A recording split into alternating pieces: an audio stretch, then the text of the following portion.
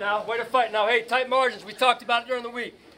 And at halftime, man, we made adjustments. Coaching staff, great job. Players, great job, man. Way to work together. All right. A lot to learn from those two, right? Every week getting better. That's the mindset now. We're comfortable when it's tight, though. I know that.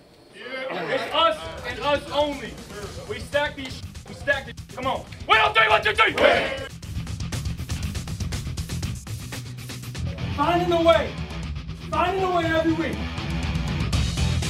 How about the Buffalo Bills? Yeah. No overthinking, right? Go play some ball. Go play some football. It's an exciting time to be a Buffalo Bill and a fan of the Buffalo Bills.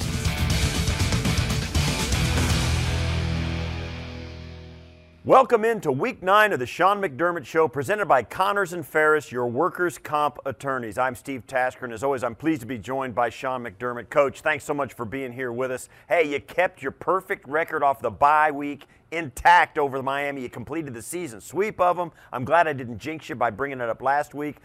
Did you notice any change in your team coming off the bye?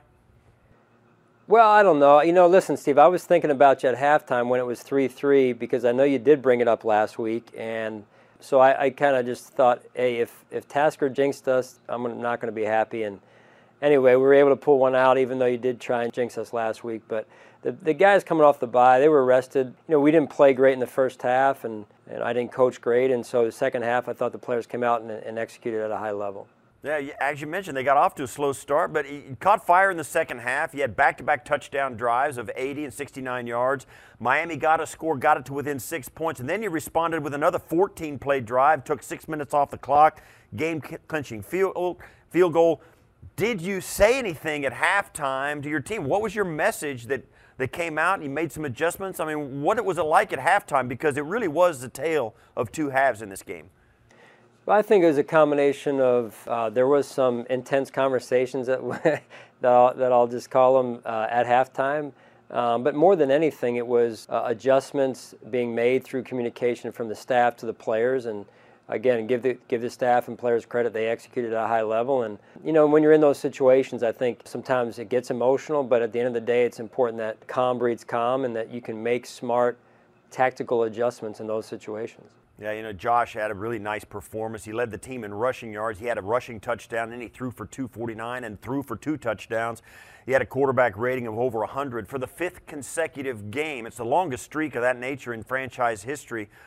What is your I know Josh has put in the work, but what has your staff done to help him be so consistent of late?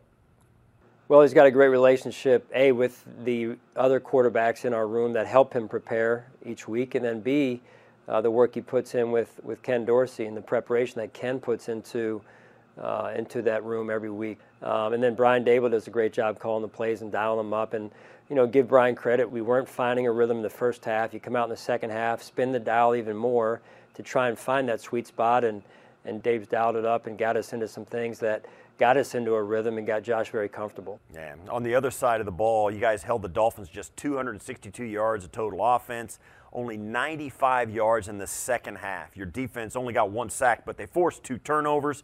Your defense was really successful in what seemed like a different formula than the first time you faced the Dolphins. Is that true? A little bit, right? I mean, we just played them 5-6 weeks ago, whatever it was. So we wanted to, again, change a little bit and evolve. And it looks like they did. I thought they came in the first half with a good game plan. And then we had to try and, you know, continue to play the chess match with them and change a little bit as well. So I think our players did a great job. Leslie Frazier, the defensive staff, adjusted through the game again. And that's key to every game, not just this past game. Yeah, Jordan Poyer came up with his 3rd interception of the season. He kind of sealed the game.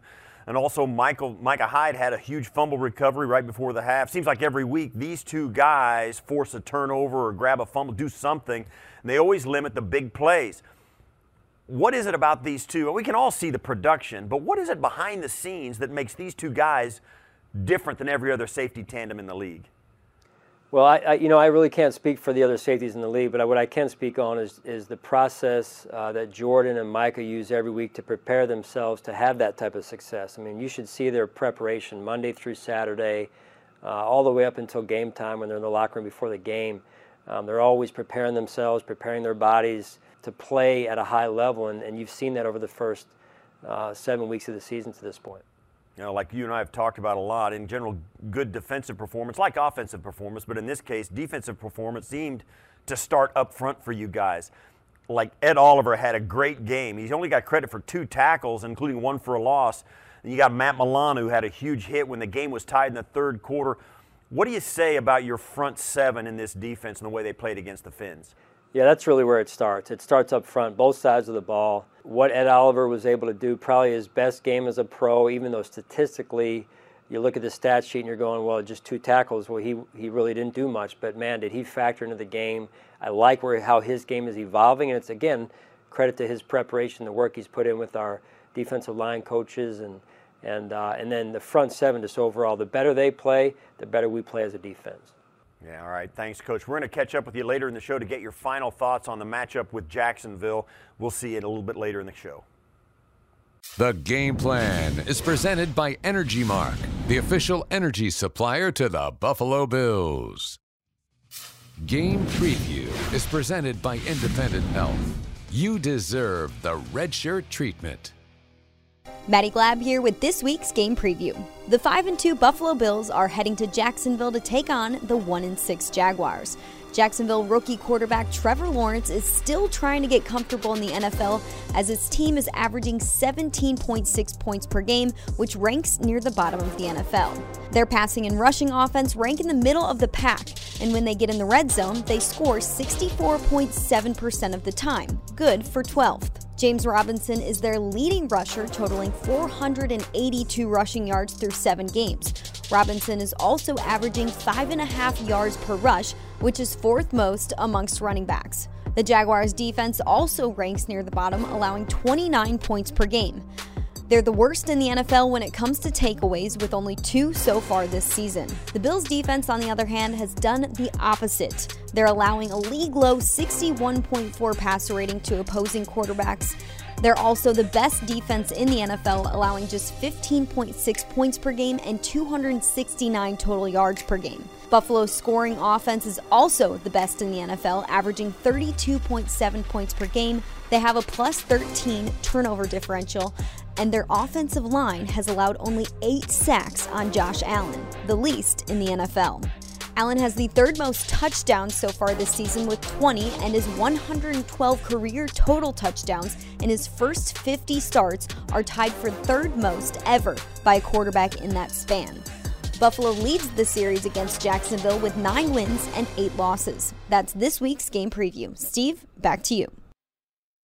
Thanks, Maddie. Coach, you're going to be facing a rookie head coach and a rookie quarterback in Jacksonville on Sunday. Tell me, what's more challenging for you as a coach and your staff? Is it facing a quarterback you've never faced or a head coach you've never faced? Probably a little bit of both, honestly. I don't know that that Urban Meyer is a rookie head coach. I wouldn't say that, but he definitely is a rookie head coach in the NFL. But he's won a ton of games. He knows how to win. He's obviously been successful at the college level for a long time, and that's why he's gotten the opportunity he has in Jacksonville. And same could be said with Trevor Lawrence. Well-decorated, highly decorated player in college. And like most rookie quarterbacks, there's going to be ups and downs. And so, you know, we'll be challenged this week in Jacksonville, but I know we'll be up for the challenge. Yeah, let's talk about Trevor Lawrence for a minute. He was the unanimous #1 prospect in the draft when the Jacksonville Jaguars took him 1st overall. He's big. He plays from the pocket. He moves pretty well. Is there any other quarterback that you've seen past or present that you kind of compare his skill set to, the way he looks, the way he throws the football?